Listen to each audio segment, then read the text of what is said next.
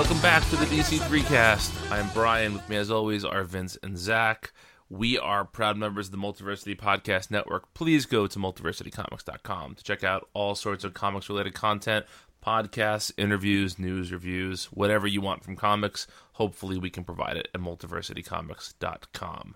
So, we are here with our 6th installment of looking at the Rebirth books. So, first up is New Superman. This is written by Gene Yang and illustrated by Victor Bogdanovich. I always want to say Bogdanovich, like the director, but I think it's Bogdanovic. It involves a brand new character, Kenan Kong, who is the Superman of China. And let's just get right into it. Vince, what did you think of the book? I liked it a lot. I think it might have been my favorite book of the week, actually. It's hard to introduce a brand new character, and immediately make an impression with them. I think these days, obviously he's a Chinese character now. This takes place in China, so right there is the hook. But I think apart from that, he has a really interesting characterization. Aside from that, like, he's kind of a dick. He is. But like, I didn't hate it. Like, not like I didn't hate him. It's kind of interesting. See, I kind of did. I kind of hated him. Yeah, a little bit. Really? Yeah. Oh my God. I thought it struck a really interesting balance where, like, he was acting like a total tool, but like somehow in the end, I didn't hate. Like, I want him to succeed. See, I don't. That was my problem with the book. Yeah. Zach, do you agree? Yeah. So I didn't like this book very much. Primarily because of the characterization. Like, I was really kind of taken aback at first. I was like, okay, this is where we're going with this. And on one hand, like, especially as we learn more about him, I understand what Yang is trying to do here. But even so, like, I couldn't like this character, and I couldn't root for him. And yeah, I don't know. It wasn't enough about it that really, really stood out to me. The like one hook that kind of like grabbed me was like the like government conspiracy angle and like the stuff with his dad and his like writers group or whatever. I think that's so good. Yeah, I think that's really interesting, and I would like to see where that goes. So I guess you could say that that's like the one hook that kind of grabbed onto me. But yeah, I really don't like this character, and I'm all for, having protagonists that don't fit like a traditional mold or whatever. But I just didn't like him, and I don't really want to ever like him, if that makes sense. Like, I don't want to continue reading to the point that I do like him. Yeah, and see, you mentioned the government plot being something you liked. That felt so tired to me too. Yeah. I feel like there's been so many books lately where you've seen, and of course now I can't think of a single example to back up my point, but I feel like I've seen a lot lately of like the government trying to replicate what superheroes do. And this just felt like more of the same with that. This book was my biggest disappointment of the week, hands down. I still liked it better than one of the other books that we read, but I was expecting to love this book. Yeah. And I thought that the script made Kenan very unlikable. I found his father. I found the fact that his father writes to be interesting, but everything else about his father to be incredibly rote. Like the father that's hard on his son, that has to like is sick of fighting his battles for him. It just felt very rote and very boring to me. And I got to the end of this book, I'm like, I don't know if I'm going to keep reading this book. Yeah, that's interesting. We don't disagree on this podcast very much, but yeah, But here goes, because I I read this and yeah, okay, the government stuff about creating superheroes or whatever. Yes, that part is tight. That's a trope that's done to death. But there's a clear political undercurrent to this book, that's going on because it's set in China. I mean, so much of it is informed by that I find that really interesting. Like I really do feel like I'm reading a book that's set in another country, in the country that it's supposed to be in. Okay. Mm. And Yeah, speaking of that, uh-huh. oh, you go ahead, finish your thought. I was just gonna say, like I felt the political undercurrent to it. I felt the economic divide. I felt like the reasons for characters being dicks and like the reasons for their actions.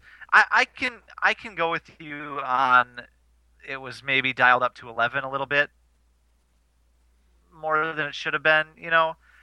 But I feel like there are clear reasons that they're laying the groundwork for, with some what I think is really strong character work and world building, that informs why these characters are behaving the way that they are. And I felt like it laid that groundwork in a little more subtle way than most books do. And Even see, if I felt like I was being hit with a sledgehammer this whole book.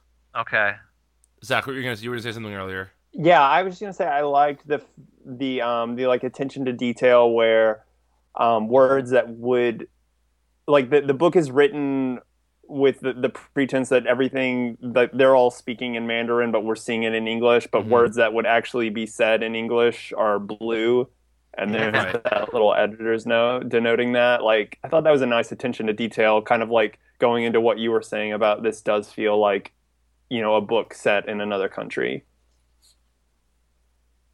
yeah, definitely. I like that too, and I like their costumes and Costumes are great. 10 out of 10 for that. 10 costumes, yeah. and I think every week we're getting one of those in. Yep, we're gonna do that until someone figures it out. What was I saying? Oh yeah. So I mean, this book is not without its weaknesses, but it's not like I didn't see it like as Green Arrow where they're like I mean, you're saying you're getting hit with a sledgehammer, Brian. That's fine. That's your experience. What do you usually say? You're entitled to your bad opinion. Exactly. Yeah. Yeah. Your wrong opinion. Wrong opinion. Yeah. No. Let me elaborate on that for a second. Sure. I just feel like every character in this book is exactly the trope of that character. Like, the fat kid that gets picked on there's nothing else about him except that he's the fat rich kid that gets picked on. Like, everyone is just so one-dimensional. The only character who's slightly not one-dimensional is Keenan's father. And that's only because he mentions going to a writer's group. Like, in his actions, he is totally one-dimensional. The government operative, totally one-dimensional. It's just, I guess the other part of this, and this is me bringing expectation to the book that nobody put there but myself, is like when there's a new superhero being introduced, I like to see this as a new, like, somebody who is worthy and inspirational, and I look forward to being taken by the character, right? Like, I'm thinking, again, me showing my bias here, but like, I think of Kyle Rayner and how that was a character who was very unlike the other Green Lanterns, but when you read him, you're instantly rooting for him to figure it out. Jack Knight, kind of, again, like, Jack Knight's not the nicest character in comics, but you see something in him that you're instantly rooting for. I just couldn't root for this character. Okay. Yeah, I agree.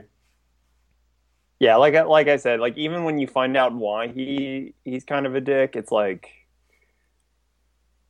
yeah, I still don't like you. All right. Do you want to say anything about the art? Oh, yeah, I suppose we should. I liked it. I'm a fan of Victor Bogdanovic.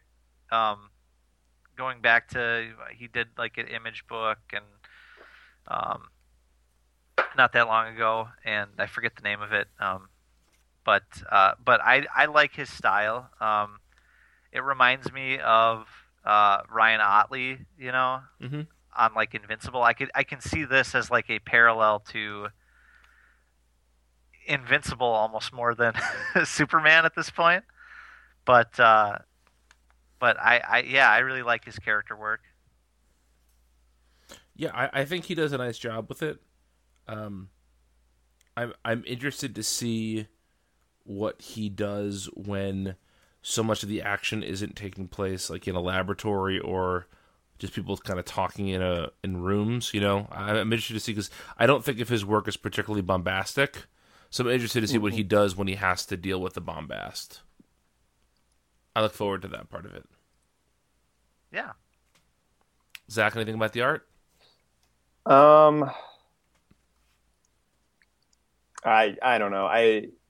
It was fine for me. I wasn't like particularly blown away or turned away. I was just I thought it was serviceable. That's fair. That's very fair.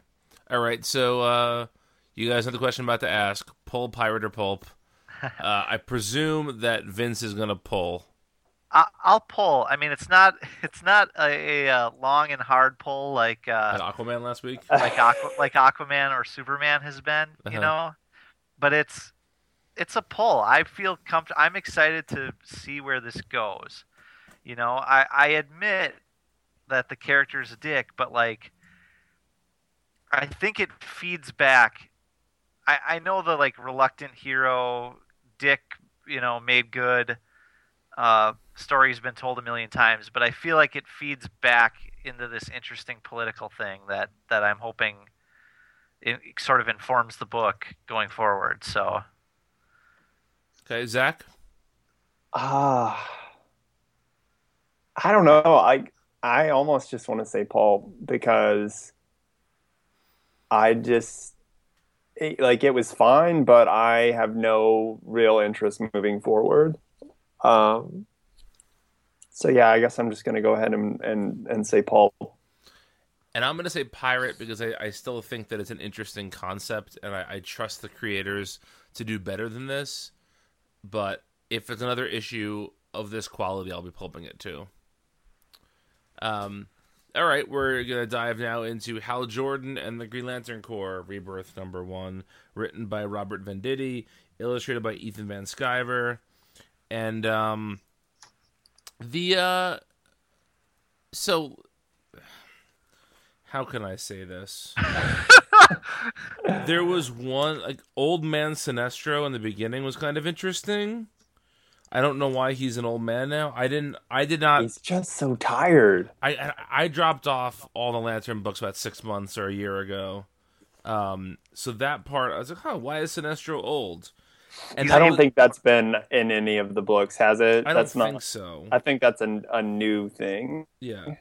And then that was the last time I perked up at all in this book. I found this book incredibly boring. So, so much Hal Jordan not... like, there are reasons why Hal Jordan can be an interesting character, none of which are on display here. We've seen so much better than this. Ethan Van Sciver is like a noted Green Lantern artist. This is not his best work. And this book, nothing. Talk about a book where nothing happens. Nothing happens in this book. I don't know why anybody, based on just reading this book, would pick up issue #1 in 2 weeks. Yeah, to me it's like if you didn't read any Lantern books in the last 3 years, here's an extremely dry and boring explanation of sort of what's going on with every character or where we are. And then the thing that I hated about this issue, okay, is that it goes nowhere and it wastes so much time. Like even doing less than that. Like it's less than a recap because look at the first page. It's an image of the sun or something and some space rocks and then an explosion. It's the reminder of like the Brian Michael Bendis event comics that all start with a 2-page spread of like an exploded city or something.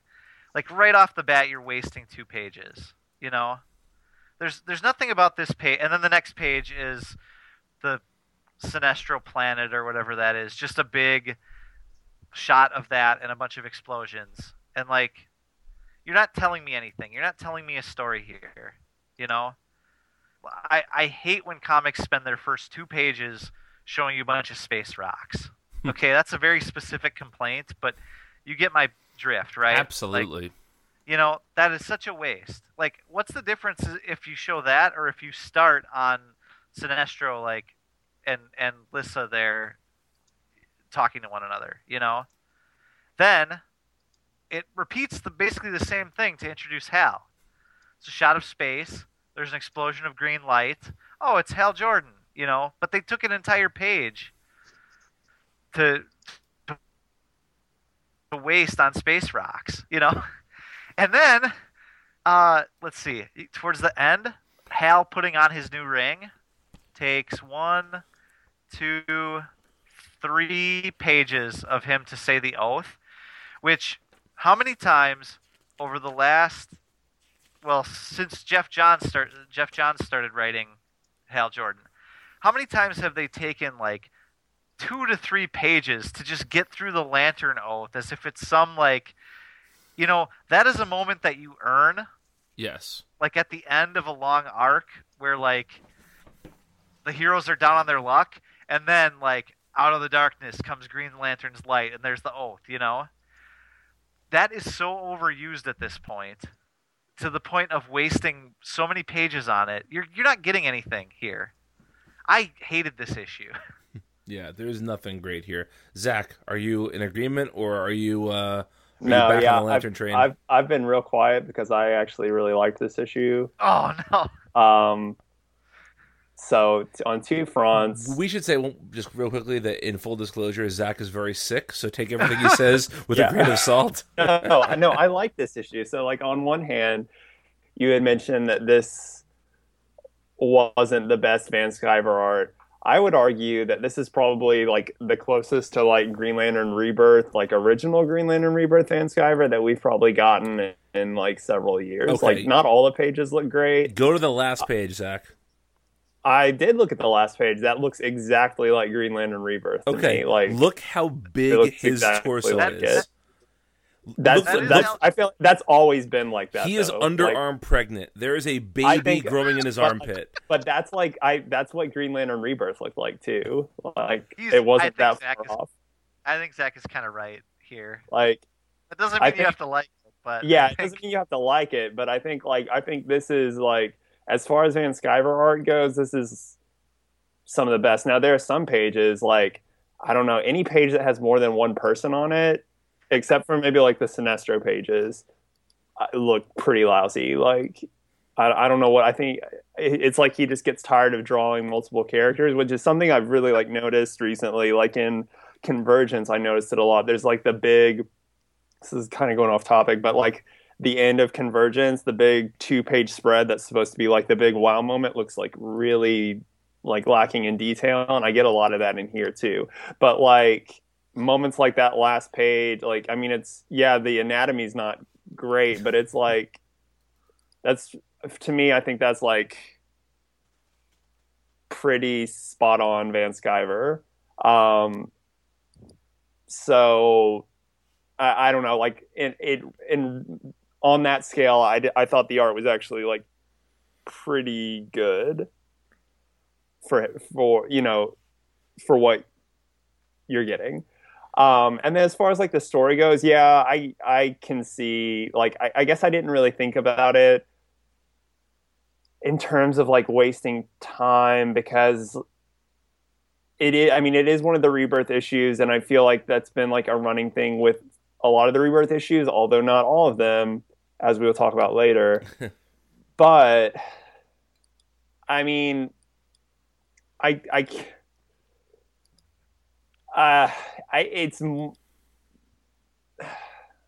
no, I guess it technically is not like a good comic, but it hit on just like a lot of those Green Lantern tropes that I really like, I guess. Mhm. You know, like it hit a lot, it pushed a lot of the buttons needed to make me go like, "Oh, okay, I kind of like this." Like dumb stuff, like getting to see like Ganthet and Sade for the, I don't remember the last time we saw them, or like, I wasn't expecting Kyle to show up, and I just like I Wait, really that was like Kyle? I thought that was young Cyclops from the Bendis' all new X-Men. Stop it. Jesus. He looks just like he's looked for the past 4 years, and his costume it's still stupid. And one Bright's- time I got in trouble for saying that his costume looked stupid with a certain comic creator. I won't Oh say who. no! But Oh no! made a mistake. Zero out of 10. Costumes are bad. But yeah, so I mean, I liked this issue because I think it I think it did a good job of making me, as a fan of Green Lantern comics, excited for this book, which I liked some of Venditti's run. I liked the first arc, and then I thought the following arcs were a little middling, and then I really liked the New Gods arc, and then the DCU stuff with the trench coat and the long hair. I didn't read that, and so I didn't really have high expectations for this, but this hit a lot of the beats. As a Rebirth issue, I thought it did. I thought it did an okay job. Okay, it wasn't my least favorite issue of the week. I'll say that. Okay, I'm not trying to pick on you here. I'm asking you legitimately to inform me of something. Yeah. We talk about these Rebirth books sometimes as the way to catch up somebody who hasn't read Green Lantern in a long time. Uh-huh. But from you and me, Vince has a Green Lantern tattoo, right? The three of us are about as big of Green Lantern fans as you can get. What is it about what this book promises that gives you hope for a good story? Because from my perspective, this is going to be more focused on Hal trying to be like the leader. I don't like Hal when he's the leader of the Green Lantern Corps. I like him when he's like the spiritual head of it. Like when he's butting heads with the Well, I think that's Guardians what this is. He's like not the leader now. Like there is Green Lantern Corps. Yeah, because he has to rebuild it and lead it. I think he has to like find them. I don't know. Like I don't think we have like enough information to go on. I do kind of see it like he is like the spiritual head of it now, in that like he is it. Like he's basically like Kyle Rayner in the 90s at this point. That makes me excited to hear those words. Don't make me sad when I have to think about Rob Venditti writing. Well, so I mean, that's how I take it. And then also just like even though we've like seen it countless number of times under like John's run, I do really like the like Hal Sinestro dynamic, and I'm interested to see like what's going on with Sinestro. Like, why is he an old man now?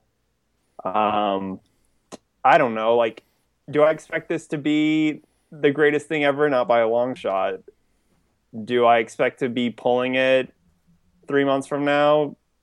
No, but I enjoyed this one issue for what it was. Okay. Yeah, I mean, I guess okay. If this is you coming back to Green Lantern, and I know it's not exactly for any of us. We haven't. If we stopped reading Venditti's run, it wasn't. We weren't gone for very long. We were gone for less time than the average reader. Right. Yeah. Like I've been out for a year tops. You know. So if you're coming back to this, I can see like, the Lantern Oath. I'm excited about this again, But for somebody who's read 95% of the Lantern books released since Jeff Johns started writing Hal Jordan again, so much of this is just the same over and over again. Yeah. That's No, I my big agree. problem. It is. I mean, it is. And, like, I guess it just depends on where you come in. Like, we're in this state of, like, Green Lantern is like like the slum of the DC universe at this point. It's like the part of town you don't really want to go to. Which, And I if don't you think about just 5 years ago or 6 years ago, it was the pinnacle. Yeah. Yes. And it's like, if I'm going to compare this book to Green Lanterns, I enjoyed this book more than Green Lanterns, I think. See, I'm glad you brought up Green Lanterns, because as many problems as I'm having with that book, and I know I said pulp last week, I am it is at least fulfilling my thirst for a Lantern title that isn't just a puke of rainbow colors in space. You're right. Flying around and it's a saying puke of blood puke though. It's only blood puke. You're getting right one color of puke in that one, and it. God damn, And you're right. Honestly, that's my biggest problem with that. Like, and a lot of it is just probably my biggest problem with the Lantern books right now is just they just feel they're the least like visually stimulating or innovative of any of the DC books, Which is so crazy because it could be anything. Yeah, exactly. And so I think when I look at the Lantern books, I have this like terrible struggle inside me where I grade it on a separate scale because it's not as good as everything else. But I like it. I like Green Lantern. Like, Green Lantern is almost in every case when it comes to comics, I tend to follow the creative team. Yeah, except Green Lantern. Green Lantern is that exception. That's the one that gets the buy for me. That's Spider-Man for me, yeah. Yeah, so and that's the original Teen Titans for me. Yeah. I'm not allowed to say Spider-Man on this podcast. I forgot. So no, change that to Booster Gold or something. Okay. Booster Gold. Dan Jurgens. So I don't know. Like, yeah, you're right. I mean, there's a part of me that liked this because it's the closest I think the Venditti Green Lantern has felt to the Jeff Johns Green Lantern, and that's not a good reason to like something.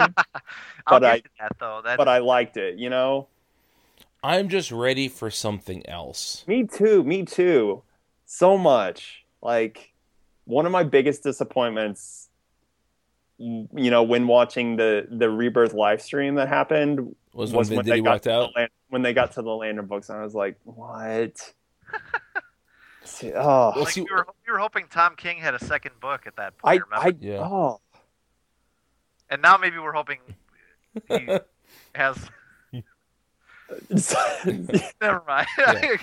I mean, honestly, get like Jeff Parker, Tom King, Jonathan Hickman, Brian Salvatore, anybody. There's lots of good options here. Yeah, so I hate how much time we spent talking about Green Lantern when there are like really exciting books to talk about. Yeah. So we can wrap this up, but can I tell you what I want from a Green Lantern book? Sure. I want this sounds so dumb, but it's what I want, and I just have this like perfect vision for it. DC, please hire me. I want a multi Lantern Corps book. So like a team of like 5 or 6 lanterns. I want it drawn in a very like stylized, maybe approaching like manga or something, cartoony style. Uh-huh. And I want it to essentially be a colorful, like Magical Girl show, Oh, like I Magical would Girl love anime, this. only it's Green Lantern, it's the Lanterns. I And want not all one girls. page devoted to each of the characters transforming. Yep, exactly. No, Yeah, no, they should at least get like 2 pages so you can get like all of. You have to have like at least 4 or 5 panels per page so they can do all their spins. Frank Cho can do as many panty shots as he wants if he. Oh, I'm with you on this. But no, this is Baseball. a book. This book should Quantum be. Leap. This book should The be. Simpsons, seasons 2 through 9. One. Put one in there, you heathen. I'm just kidding. Go ahead. This book should be visually striking and innovative, and gosh, I just don't get it. And you liked the book way more than we did. Yeah. Because it's like I don't know. Yeah. See, here's my last point on this, and then we should really move on to something else. Yeah. But when I was like a little kid, the Green Lantern Corps book was one of the first comics I really enjoyed. But then, since then, about every 5 or 6 years, the Green Lantern books have undergone these major transformations. We had Green Lantern Mosaic back in the day. That was the Jon Stewart-led book. Then we had Kyle Rayner take over the book for a while. Then we had Kyle and John working together. Kyle healed John's paralysis. Then we had Rebirth, and we had... Not Rebirth. Yeah, Green Lantern Rebirth, not DC Universe. And we had all these different books, and then there was Blackest Night, and we're due for that next big... that next mutation of the characters and the property. And I feel like nobody has an idea for what that next mutation is. And so all we're doing is going back over the same boring territory over and over again. Yeah, it's really like, maybe this is like a thing that only happens to me, but it's like when you find a restaurant that you really like and it's so good and you get the best thing on the menu and then you eat it once a month for 6 years, and the quality of the restaurant's kind of declined as, they've had to like fire some of their best workers. Now they've got the teenage kids coming in. They're not making it, and you still eat it because it's your favorite. I don't know where this is going, but but I understand it. It's just like that's what it is. It's like because it is a phenomenon that has occurred in my lifetime. I don't eat the same thing. Well, I guess I might eat at a restaurant once a month, but like it's just with time, everything deteriorates. And you can't just keep doing the same thing over and over again, which is what the Lantern books have been doing since like 2005, 6. I don't know. I guess probably since like Sinestro Corps War. That was like the peak, I think. And then, yeah, but I would say that at least Blackest Night and Brightest Day tried something new. Even if you didn't like it that much, it was an attempt at something new. No, yeah, well, maybe it would be better to say like Blackest Night was the peak. Yeah.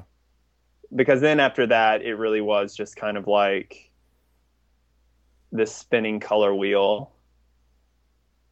And I don't know. Yeah, the Lantern books need, ironically, like of all the books at DC, like the Lantern books need the Rebirth the worst, and it's Green Lantern Rebirth is the most benign, Yeah.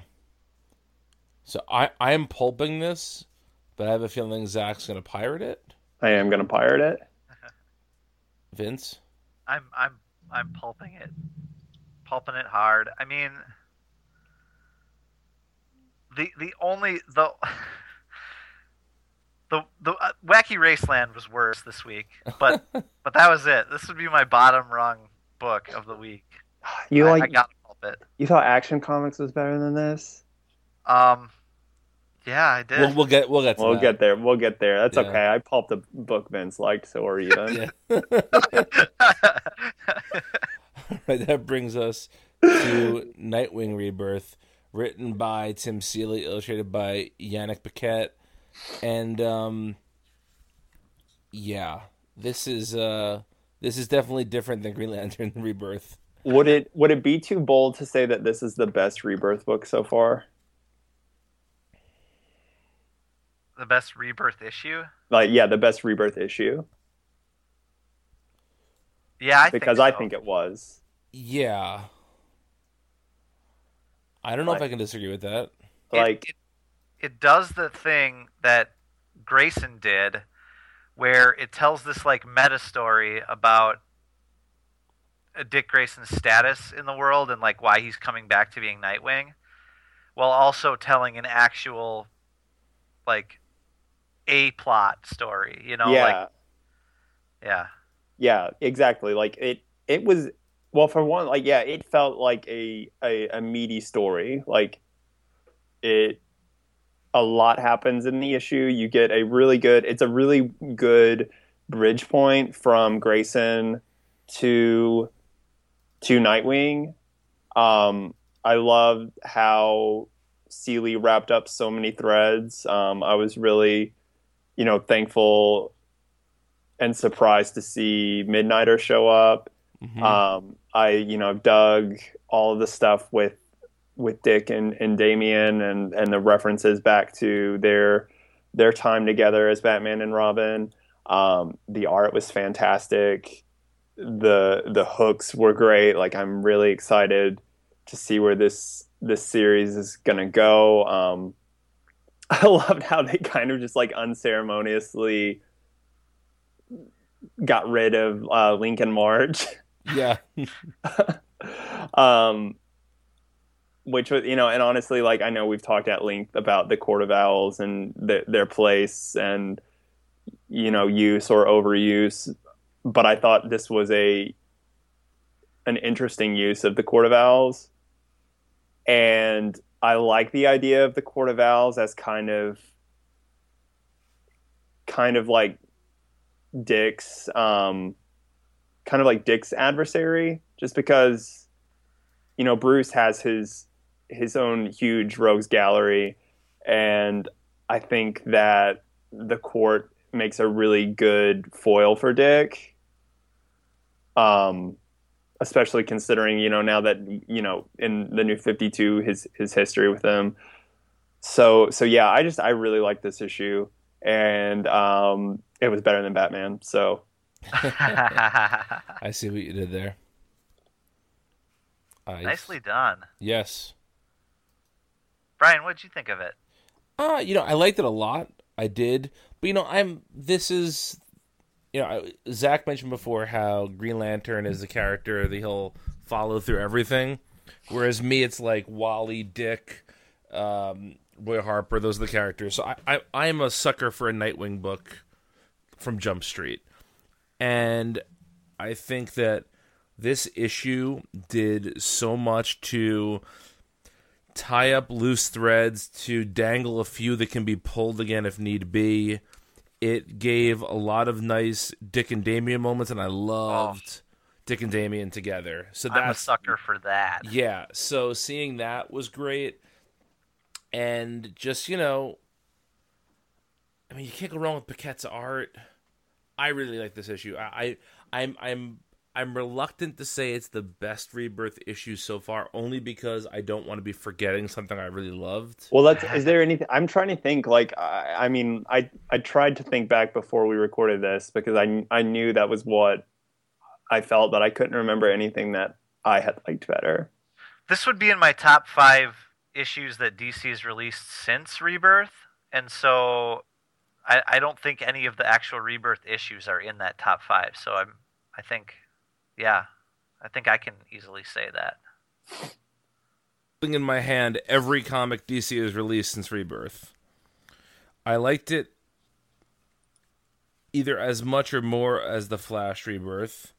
It was certainly better than Batman and Green Arrow and Green Lanterns, and I liked it probably about as much as Superman Rebirth.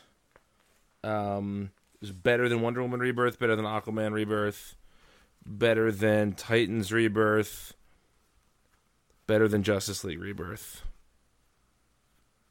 I guess that means it's the best Rebirth issue, yeah. You're on point with that one, Zach. Yeah. Yeah, and I don't know, like this just it like I just think Dick Grayson is like the heart of the DC universe and really and especially the Bat family, even more than Batman. And so like this felt like the central point of the Batman like line to me because it just hit all these great points. So I don't know. Observation. What's that? I feel like this does a better job than the Bat Family team book at showing the Bat Family. Well, we will get to that. Yeah. Well, it's a different section of the Bat Family. Yeah. Like there are a lot of characters that were in this that aren't in Detective and vice versa. But to me, this felt more like the Bat Family, I guess. I can see that. Vince, you've been a little bit quiet about this issue. What do you think? Oh, I loved it. Yeah, I think it was. I can easily say it was my my favorite of the Rebirth issues. It didn't fall into any of the traps that the Rebirth issues fell into, even though it accomplished a lot of the same things. Like this is how you get people caught up on everything that has been going down, and this is how you get him back into a classic suit or a classic status quo. And it was funny. I mean, it was everything that Grayson has been for a couple years now, and I think Tim Seeley's a tremendous asset. I think he should be writing more books over there. And I think the fact that he put the names of two incredible fake video games into this, which was Apocalypse Nah and Cheese Viking. Oh yeah, he's great at that stuff. I haven't sat down to try to figure this out, but I'm gonna try to figure out who these initials are on the high scores because I'm sure there's FN, NF, MC, ME. Yeah. TK number 18. That's totally Tom King. That's Tom King. Yep. So like there's got to be some Easter eggs in there. Yeah. I just haven't thought of them. But then all the Dick and Damian stuff, like his his dialogue for Damian was very strange, but like in a really endearing way. Like he speaks. Damian Wayne's dialogue. He's always got the most dialogue in like most of these panels, right? Or he's like using the longest words or whatever. He's saying things in a really like roundabout way. He's a weird dude. Yeah, exactly, and that really comes through here. And his relationship with Dick comes through, and that was my like golden age of Batman when it was him and Damian tooling around. Oh my God, I'm just such a mark for that, and so I'm head over heels for this. And then Yannick Paquette's art, like he's pretty uniformly good for me. I think I thought his style was a little different in this. Like I don't know if he's trying something different, but I don't think it looked like straight up Morrison era Paquette to me until Batman showed up in the cowl, and then he's got the huge chin, and I was like, oh yeah, that's Paquette right there. But I thought he did a really good job, really nice work. Yeah, I'm pulling this all day. I'm pulling it. Yeah. All right, a circle pull from us. A big old DC3 circle pull. That brings us to Action Comics number 959, written by Dan Jurgens, illustrated by Tyler Kirkham. This continues the story that we've seen in the book. We're somehow, I believe now, 3 issues into a Superman Doomsday fight. Yeah. What are you saying? I'm saying that there's a lot in this book that I enjoy. And I like that, like, so Multiversity co-editor Mike Romeo is in love with this book. I don't know if he's read this issue yet, but he's in love with action as a book, because what he said was that superhero comics should be the biggest, craziest things you read all week.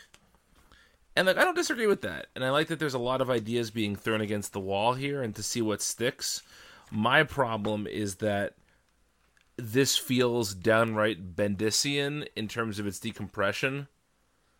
That there's no reason we should be this many issues into this Superman Doomsday fight with nothing happening, really. Yeah. I felt that a little bit. But I'm kind of... God, I mean, I don't think that this was a great issue or anything. But I kind of like all the periphery stuff, you know? There's this big fight going on, but there's all this little periphery stuff, like Luthor helping people, you know? Yeah, I like that stuff, certainly. Yeah, that, and then, like, the stuff with Lois and Jimmy, or, like, the pre-52 Superman family, you know, pops in every once in a while. And I guess the A plot of this book, fighting Doomsday, is of little interest to me. But everything on the periphery, all the B stuff, makes me feel like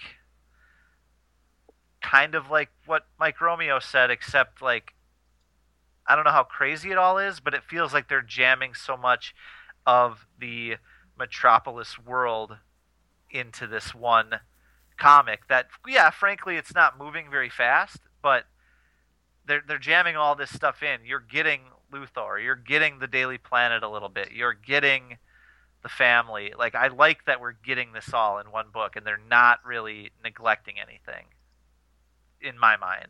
Like, I don't think it's the greatest thing in the world. It's like a 5 to a 6, you know, but like, out of 100? Fuck you. Just kidding. I don't dislike this book that much. So one thing I will say though, don't forget that Mike Romeo praised Justice League International that at the is start true. of the New 52. On this very show. He's a secret Jurgens mark. He is a secret Jurgens. It's not so secret, guys. We just outed him. Mike, if you didn't want us to out you, yeah, we're sorry. To be fair, we are allies of Jurgens Marks. Oh, so. No. I'm arguably a Jurgens Mark in a roundabout way. I'm Jurgens curious. Yeah. Yeah. I think all three of us safely identify as Jurgens curious. Yeah. Oh God. What have we become?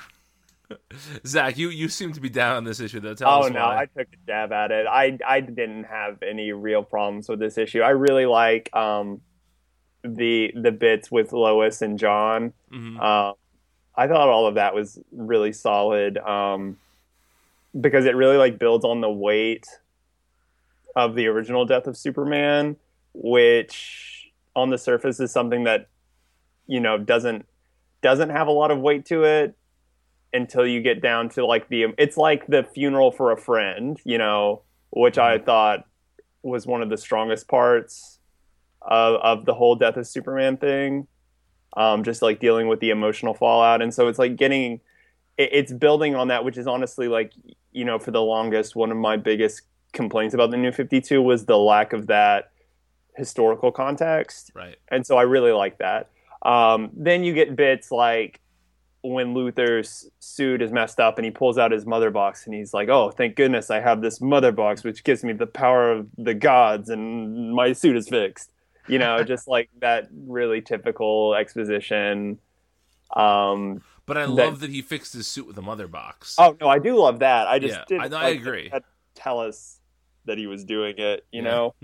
And yeah, like the Doomsday fight is dragging on a little. The mystery of this Clark Kent is dragging on. Although I did think that this issue kind of made that a little bit more interesting in like implying that a Superman had told this Clark Kent to go into hiding. Right. So I don't dislike this book. I don't, I wouldn't say it's as strong as Superman, but No one's as strong as Superman. No. Zach, he's a superhero. you're right. Well, she can't be beaten. Yeah. He's so unrelatable. Yeah. But yeah, no, I thought this was a fine issue, and I didn't even mind. I'm usually not a huge fan of Tyler Kirkham, but I thought his art here was pretty serviceable. Yeah, he's no patch searcher, but he did all right. I don't know. Did either of you guys read this in print or both read it digitally? Digitally. So every issue this week has a Superman, Batman, and Wonder Woman fighting Doomsday Snickers, 4-page thing. I saw that. And so I'm like flipping through the issue, and I'm like, wait, Batman's in this issue? What the hell? And then like, oh no, there's a Snickers. Okay. Yeah, I'm still firmly pirating this book. Mm-hmm. I want to be pulling it. I want to love it more than I do, but it's certainly better. I would say this is maybe the best time for the super books as a whole since New Krypton. Yeah, definitely. So I'm pretty happy with it. Same. I'm also in the pirate camp. Yeah, squarely in the pirate. Okay, that brings us to Detective Comics number 936, written by James Tynion IV, illustrated by our pal Alvaro Martinez. This kind of continues the same thing we've seen lately from Detective Comics. Yeah, it really does. It's guys, it really is the same thing. Like it's all these great ingredients, that just aren't yet making a satisfying read for me. Am I nuts here? Like, I feel like I'm nuts because I feel like the word on the street on Detective is so positive. It's getting some high praise out in the internets, and I mean, it's a fine book. Yeah, it's fine. And like Martinez does a really good job on this issue. He does. That intro, that opening page is some good comics. Yeah. Yeah. But yeah, I mean, I don't. This issue, I actually really liked this issue, because it does that thing that I like about in Batman books where they get away from Batman. Yeah. I always like that, and I don't know why. I just really don't like Batman. No, I do like Batman, but I always just love when he kind of gets sidelined and the rest of the Bat characters get to do something. Right. And we're getting that. And I don't know, we had talked a little bit about this use of Batwoman. And this issue kind of doubled down on like her as a soldier, as a military woman. What did you guys think about that? I think that paid off pretty nicely, actually, with an exception that I'm going to talk about later. I don't want to mention it right now. But. Okay. I think it's fine. My problems with Batwoman in this book don't have to do necessarily with her military thing right now. I understand why people have an issue with that, but to me that is not an issue that is really presenting itself just yet. I can understand why hypothetically that bothers you. I don't think in practice it's really bothered me yet. What does bother you? Okay.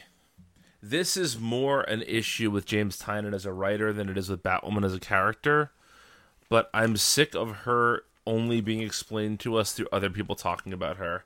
And not even like talking about her to other people. People just blatantly stating to her who she is. Like, Renee Montoya shows up here, and if you had told me, like, Brian's going to shit on Renee Montoya showing up at Detective Comics, I'd be like, no, of course not. That's great. But the only reason she's here is to tell us about Batwoman in the least elegant way she can do it. Well, isn't that kind of like the like point of this issue a little bit, that like they're kind of building that up as like a character element about her? But there's so many more elegant ways to do it. Yeah. See, okay, so here's the thing. To me, this reads, and this is, there's no way I can say this is going to be kind of insulting to Tynan. I don't mean to do that, but to me, this sounds like somebody else plotted this book and gave it to like a first-year college student, and it's like, here, make this comic. Where like there's no subtlety in anyone's dialogue.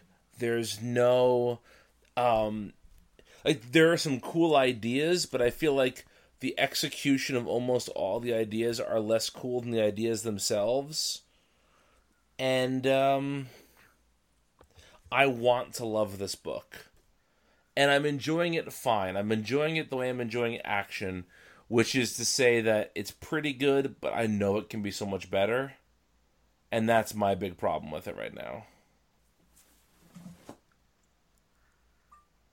Yeah. I gotta echo what Brian said. It's the dialogue is really problematic to me. It's like anytime, like first of all, I agree with like, yeah, Renee Montoya's there to just be like, yeah, you're the type of person that does this. Like anytime someone's talking to Batwoman, they're always like, you are the type of person that wants people to make the decision for her, blah, blah, blah, or whatever, whatever it is. And that can be shown pretty easily. Right, sure. Which I thought that they almost did with the military stuff. Yes. Except that then, like, to drive that point home, then again, they've got her dad being like, well, you were, this way or whatever, and it's the same with, like, even when they're like, Batwoman, why, or what are we going to do about this? And then she's like, well, Batman didn't want to tell you. And it's this wall of text that explains, like, it's just so overwrought the way that it's written. He wanted to have you ready for when the worst came. Well, the worst has happened, and we need to survive. But it's just like, everything is so overwrought, and that extends to the characters describing one another too. Like they're basically psychoanalyzing each other, right? In a moment where action is needed. Yeah, and like those are the moments that are so dry that like this book should be like vibrant and fun and like full of Bat Family nonsense, and at times it is. Like when they get into Clayface and escape. Yeah, that's the best. What an amazing moment! Like that is. I mean, if Tynan came up with that, he's a genius, But like, you just got to tighten up that monologuing. I just can't stand here and read walls of text, just so overtly expository. More of like climbing into the clay room or getting into Clayface's belly, or rolling around with Clayface. Yeah. Yep. Or Steph Brown showing up and saying, "Is that Batman losing?" Like, right? Yeah. Like that moment is so pithy and good. It's even the way that when Tim and Batwoman stop talking to each other in monologue and start like making a plan. Yeah. Even that stuff's good. They don't need to be. This is why I think more comics need to start and media res, where like it's the middle of the story. I wish we picked up like 6 months into their training, so they'd be over this like not trusting, not fully comfortable stage yet, and they'd just be a well-oiled team, because that's way more interesting to me. I thought the cast scenes were great because there were very little dialogue, right? Just the art, that I thought the like perspective and the layouts of those panels were really good. I really liked all of the cast stuff. Oh, I agree. She's awesome. I think those were incredible pages, and I think this is probably the best 1-2 punch of art. Wonder Woman might match it for me because I'm big on both Nicholas Scott and Liam Sharp, but this is one hell of a 1-2 punch. Mm-hmm. Yeah, I think this book can get there, but I don't think it's there yet. Yeah. Oh, and I think we're gonna say the problem is I think we're gonna say that most weeks, you know. Yeah. Or most months. That number of tranquilizers would kill someone. I don't care. It's just a sedative. 30 doses of a sedative can kill you. Yeah. Hold on, I'm jotting that down.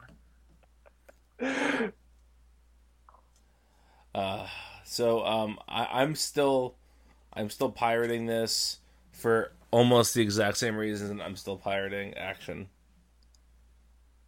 You know, it's better than Action, but it is, but it's not good enough to pull. I'm so close to pulling it though. Like, you know, it's just almost there. Like I just want to. I'm reaching out. I want to pull it.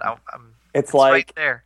Do either of you guys watch Portlandia, or have you watched it? Yeah. You know the skit where they're in the library and trying to get like a book off the top shelf and just not lifting his arm high enough? That's what I feel like. Yep. Yep. Yeah, I agree. It's so close. It's tantalizingly close. Yeah. All right. Well, that brings us to The Flash #2, written by Josh Williamson, illustrated by Carmine. We found out when Josh was on. Yeah. Carmine Di Giandomenico. That's close enough for government work. Zach, you want to take us home with this one? Yeah, I really like this book. It was a lot of fun. You know, it's just the Flash getting to do Flash things with Flash people. I can't argue with any of that. Yeah, I just think I think this has been consistently probably the most consistent quality among the Rebirth books. I'd put Superman a tick higher. Yeah. Well, no, among this and Superman, just in terms of consistency, and it's just been so long since we've had like a fun Flash book. Yeah, I have, nothing but praise for this book. It's fun. And it takes a very serious, very potentially sad event and just gives it so much hope. Mm-hmm. And, I don't know who I was saying it to. I was saying that I feel like the name of August Hart is a little on the nose for somebody. It's basically like Dick Tracy's Tess Trueheart, but just August Hart. But I'm starting to like that character a lot. I think that character has a lot of potential to it, and I love seeing Barry back as the teacher. Mm-hmm. Oh God, do I love seeing Barry back as the teacher? Yeah, I do too. It's so great, and just tying it back to his relationship with Old Wally, and I like the stuff that they're doing with the Speed Force. I like that August isn't what's the villain's name? Oh, I know who you mean. Godspeed. Godspeed. At least I guess maybe he could become that. But... He could become that, but I don't think he is. I think that's somebody else. I hope that's the case because I'm just a little bit tired of the best friend or someone gets introduced and they're a good person and then they get powers and they turn evil. Right. I'm a little tired of that. I like the idea of just the part where he's like, I'm the Flash's partner. I'm like, man, yeah. This is great. So yeah. Yeah, I totally agree. I've got nothing but praise for this book too, really. The only thing I will say, and I don't mind one bit, but like Brian, you said earlier that Action Comics is like Bendis decompression. Yeah. This book's pretty decompressed too. Okay, I was thinking the same thing. I knew you were gonna throw that in my face. But How's my ass taste? like cheese. That's a Packers joke someplace. I don't know how, but it is. What I will say is that okay, so this is the third issue of if we're counting the Rebirth issue, it's like a 0 issue. Mm-hmm. The first issue was essentially recapping what happened in DC Universe and giving Barry and Wally a little bit more time. But if you think about what's happened in the first 2 issues here, it's introduced an entire new character that by the end of this issue, you feel confident wanting him to be Barry's partner. Mm-hmm. Like, that maybe a lot of physical action didn't happen, but to me, there's a lot of emotional beats that were hit very effectively, because in almost any other book, at the end of a second issue with a character, you're not totally sold on them yet. Right. And you think about, like, this issue ended with the creation of all these other speedsters, and I think about, like, if the story had been any more compressed, you would have had to, like, if that had been the end of the number 1 issue, mm-hmm. I don't know how you would have developed August as well. So yeah, I can see why you would view this as decompressed, Vince, and I don't technically like really disagree with you. I think it'll be interesting to see like how the story moves from this point, because I think like the end of this issue is really like the catalyst point for the rest of the arc. Sure. And didn't Josh tell us, was it issue 3 or 5, he was like, is the real... I want to say he 4, said... I thought it was 4. Oh, okay, yeah. so it's 4 then. So we're 2 away. So I don't know. So yeah, I mean decompressed comics can be effective as well, yeah. And I think that this is a case of that, where the what I hate is like the Hal Jordan issue where they keep bringing it back to Hal Jordan. I know. I'm sorry. I'm just kidding. But they wasted 5 pages in that comic on stuff that had nothing to do with anything. Like literally just images of rocks and light, and like some and narrate. 2 pages to get out the oath, and then it's like 2 pages of Hal just like lifting his arm so his pregnant armpit can breathe.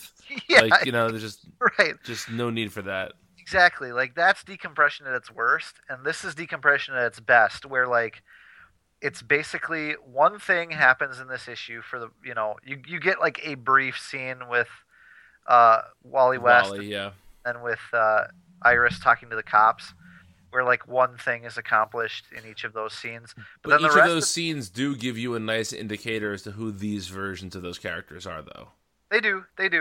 But then the rest of the issue is literally just like his meeting August and their first like encounter with him trying to be a hero, and it's spread out over the entire issue. But there's so much visually interesting that's going on, and there's a lot of character work being done as the action happens. That's the difference. Like, don't give me pages where nothing is accomplished with the characters, but it's all action, Right. This is action all the way through, and tons of character work. Like, The Flash is a comic where it should be a no-brainer to have them talking to one another as if it were normal as they're running at close to light speed or whatever. Yep. Like to me, this is like, as far as like structure is concerned, it's such an expertly structured comic so far. Yeah, in that way. I agree. I don't mean to knock it at all. I'm just saying, like, let's keep in mind, like, the opening arc too is like what, 9 or like 10 or 11. I think it's 8 issues. Yeah. So I mean, yeah, it's not crammed with the plot moving forward, but there's so much interesting that's going on within the action. Mm-hmm. I'm really loving it. Yeah, I agree. I'm pulling this book. Me too. All right, we're on to our last issue of the week. Wonder Woman #2, illustrated by Nicola Scott, the first issue that she is handling of the series, written by Greg Rucka. We get a nice little Wonder Woman 75 logo in the corner there. I enjoyed that logo on the corner of the cover quite a bit. This is the first of the year one arc, so we got to get parallel stories here of Steve Trevor and Diana. I think it had some nice character moments for both. I think Nicola Scott is one of the best. And so I love watching her illustrate comics, and so I'm very happy just visually with this book. I think it also added a couple of interesting little wrinkles to both Steve and Diana's story. And I enjoyed this quite a bit more than I enjoyed issue #1 last week. Yeah, I feel the same way. I enjoyed the first issue of the Liam Sharp side of things. Me too, but I enjoyed this more. This is just so like, God, this is the Wonder Woman. I mean, it is retelling the origin of one. I wasn't sure whether, they were calling it Wonder Woman Year One. I wasn't sure if it would literally try to recreate the first issues of Wonder Woman, or if it would tell like a parallel story that's maybe less clunky. Because the Wonder Woman origin has been so clunked up over the years. And I guess I'm surprised that like the first issue ends with the plane crashing that's got Steve Trevor on it. And then it says, in Wonder Woman #4, the contest begins. I don't know if you remember the contest from Wonder Woman's origin that like allowed her to leave Right, yeah. the island. It's this like arena battle where she has to catch an arrow or some shit. I'm surprised they're going that literally through this, but I like it, and I love Nicola Scott's art. Oh my God, I feel like comic reviewers default a lot to like characters' facial reactions as a judgment to whether the art was good or not. Mm-hmm. Like that's the one thing anyone knows how to talk about, Yeah. But I feel like the stuff that she does with the facial work in her comics she's the best in the biz at it. Like, you always know what every character's feeling. There's always layers to what they're feeling, I think. Like, it's really subtle and good, and it made for a really enjoyable intro into this, like, essentially starting over at square one with Wonder Woman again. Yeah. Yeah. So I think out of all of us, I've up to this point been the least enthused about Wonder Woman in Rebirth. But I love this issue. I thought it was, Nicola Scott, you guys have already heaped praise on her. She's wonderful here. The page about midway through the book where Diana comes across the tree and the snake is just like, oh, it's so pretty to look at. Just that, I love that page.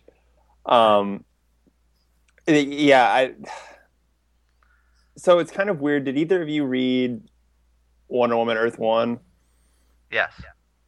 No. Okay. It's weird to read this so soon after that because it retreads a lot of the same ground. In fact, it's almost like it's two visions of the same thing, and there's a lot of retread. So I am kind of curious, like, how I would have viewed that if I hadn't read that so recently. But it's still very good, and moving forward, I'm at this point like way more invested in this half of the story than the present day arc. Yeah. What did you guys think was it was first of all, there's one part of this issue that's making a lot of waves. Are you guys aware of what that part is? I I can't think I know what imagine. you're gonna say, but go ahead and say it. The implication that Diana was perhaps in a same-sex relationship. Okay, I thought that's what you're gonna say, but that's one of the things that was like, while this was like subtly alluded to, it was like explicitly like shown in Wonder Woman Earth One. Okay. I mean, to So, me, it just makes sense. Like, she's on uh-huh. an island where it's all women, Yeah, and you can't expect people to turn off their sexuality, right? So I right. feel like people were going to adapt in that way. But what I liked about this was there was nothing sensational about it.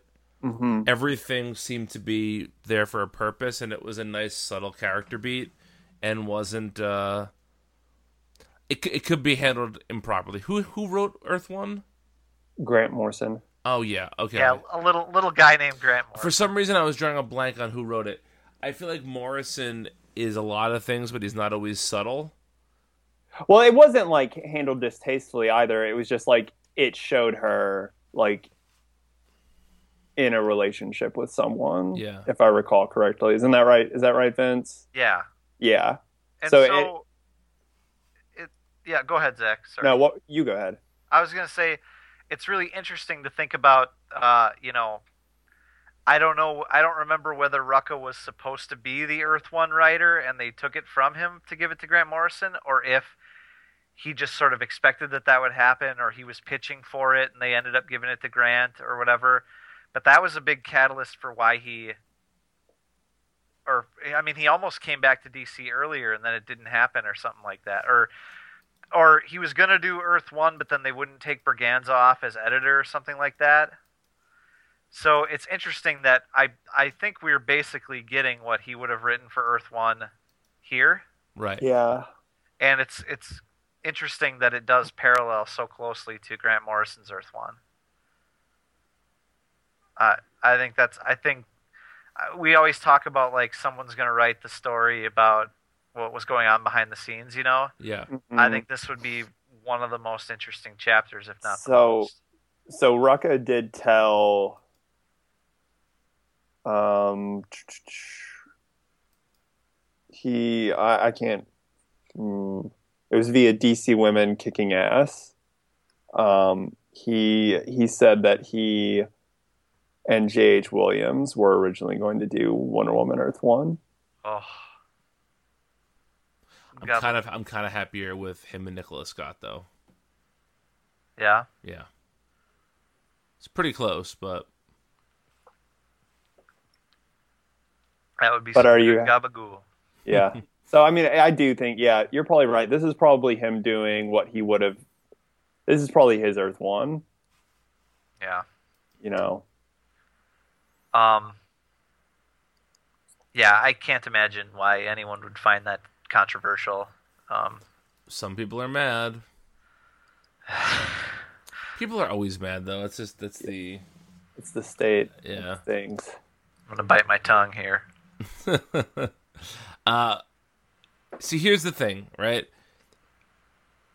I think that ultimately the Liam Sharp story can get more interesting than this story.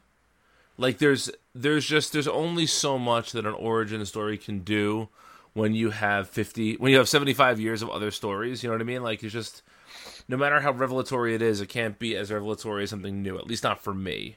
Mm-hmm. And so I think that Liam Sharp, the odd issues have a chance to be really interesting. And if they can do that and keep the quality that we're seeing here, then this is going to be the slam dunk book we all thought it was going to be. But I think without that story getting a little bit more interesting, it's going to be still a very good book, but maybe not the Hall of Fame book we were thinking about. Yeah. I think it's awfully close. I do.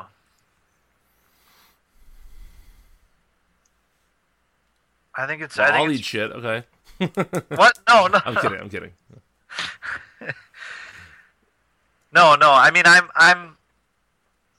I'm pulling it whether you're talking about the Liam Sharp issues or these issues, and I just think this is what I think. I think in the state of comics today, even the best writers have trouble doing their first issues, doing number one issues. I feel the beginnings of a really, really good story here. I really do. It doesn't like come charging out of the gates the way that like the Flash did or Superman did, But that's also not Rucka's style. Mm-hmm. Right. Rucka always... I feel this way about everybody... Okay. Everybody constantly praises Rucka for, like, how great everything he does is, Like, he's basically untouchable.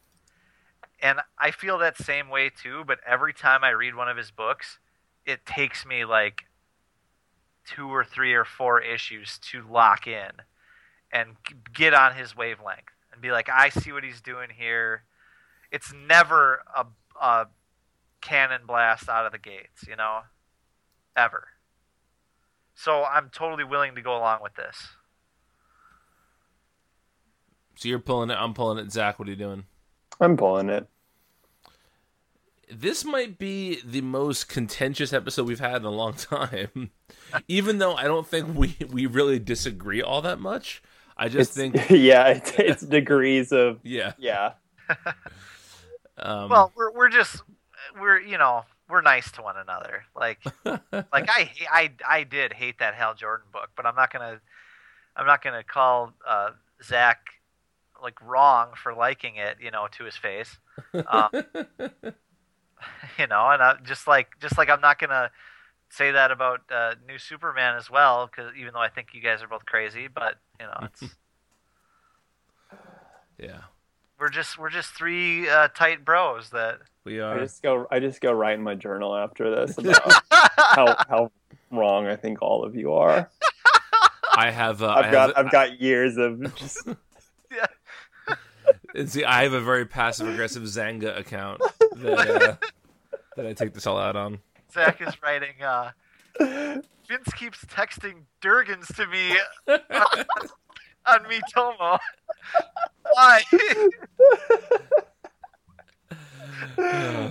Oh, I love it. Don't stop the Durgans. Well, we hope that you guys love it too. Thanks for listening.